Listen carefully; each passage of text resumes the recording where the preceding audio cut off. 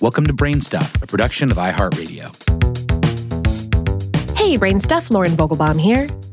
A quick content warning. Parents and guardians of kids who are maybe just about to start losing baby teeth, a heads up. This episode talks frankly about the history of the tooth fairy, so choose your audience wisely. And that's the strangest content warning I've ever given, so let's dive right in. We spoke via email with Christina Kilgrove, an anthropologist and science writer with a background in archaeology, so she's used to dealing with teeth and bones. But even she wasn't prepared for the sight of her 7-year-old daughter extracting her own upper right central incisor in an effort to cash it in. Kilgrove said, "I was initially inspired to track down the source of the tooth fairy legend when my older daughter lost her first tooth. She knew the tooth fairy wasn't real, but wanted to know when and why the story began." Even if you aren't familiar with the tooth fairy's origin story, you've likely heard of her or encountered a kid like Kilgrove's daughter who's perhaps a little overly excited to earn some dough. The folklore dictates that when a child loses a baby tooth, they should place it under their pillow at night, and when they wake the next morning, they'll find their lost tooth has been replaced with a small amount of money, a courtesy of a magical and seemingly enamel-obsessed sprite. Unlike Santa Claus and the Easter Bunny, the tooth fairy has a somewhat enigmatic history.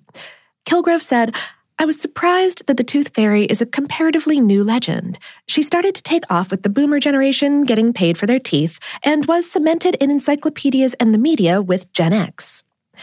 And while other childhood characters typically have roots in religious traditions, Kilgrove says, quote, "The secular tooth fairy is really a modern invention." So, who is this mysterious mythical creature, and why is she so dead set on swapping baby teeth for cash? We also spoke via email with Dr. Sal Colombo, DMD, of the Little Royals Dentistry for Kids in Jupiter, Florida.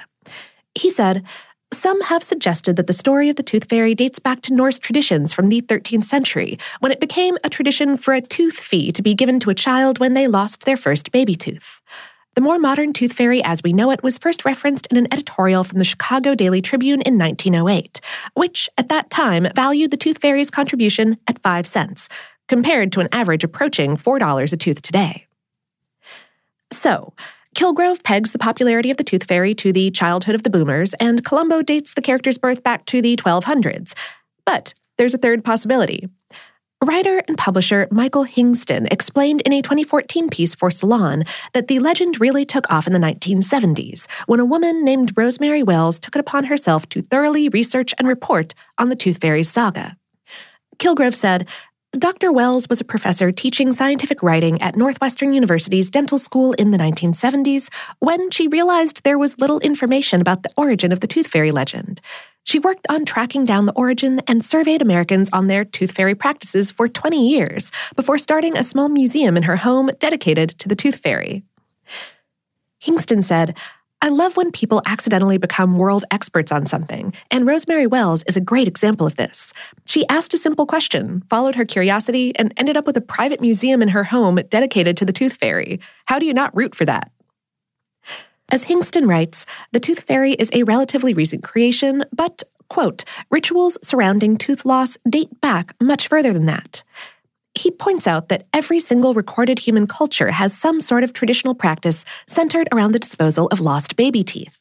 And researcher B.R. Townend broke down the various rituals in an article in the British Dental Journal in 1963, titled "The Non-Therapeutic Extraction of Teeth and Its Relation to the Ritual Disposal of Shed Deciduous Teeth." Townend said that cultures tend to do one of 9 things: throw the tooth into the sun, into fire, between the legs, onto or over the roof of the house, place it in a mouse hole, bury it, hide it, place it in a tree or on a wall, or have the mother, child, or an animal swallow it. Americans, however, spun the legend in a unique way, blending and augmenting existing traditions to result in a benevolent fairy who rewards the dental milestone with money. And as Hingston points out, the Tooth Fairy's star rose at a time when Disney was introducing kind and cuddly characters who are perfectly in line with the Tooth Fairy's sweet and supernatural image. If you're a parent and unsure of how to handle the Tooth Fairy topic with your young tot, Colombo has a suggestion. He said, "We encourage parents to call Tooth Fairy hotlines for the first tooth lost, as well as remind them to put the tooth under the pillow so the Tooth Fairy can work their magic." And yes, Googling Tooth Fairy hotlines does turn up all sorts of helpful results, including apps and local dentist's office voice mailboxes. And if you're curious how much the Tooth Fairy is doling out nowadays, researchers found that the national average was up to $4.66 as of 2016, almost 80% higher than the average in 2011, which was around $2.60. But if you're a freaked out and frugal parent in 2020, you can breathe a sigh of relief. A 2018 study found the national average had dipped back down to $3.70. So despite the impact of inflation, it appears even the Tooth Fairy has her monetary limits. And if you're wondering whether it's time to break the news to your kid that you're the one responsible for that under-the-pillow cash reward, you can relax. Columbo said, "We don't have a timeline to discuss when we stop talking about the Tooth Fairy.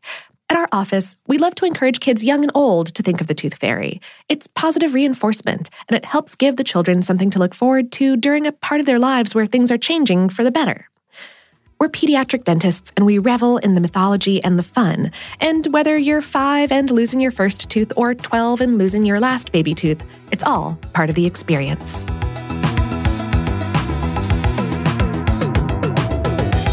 Today's episode was written by Michelle Konstantinovsky and produced by Tyler Klang. Brainstuff is a production of iHeartRadio's How Stuff Works. For more on this and lots of other toothsome topics, visit our home planet, howstuffworks.com. And for more podcasts from iHeartRadio, visit the iHeartRadio app, Apple Podcasts, or wherever you listen to your favorite shows.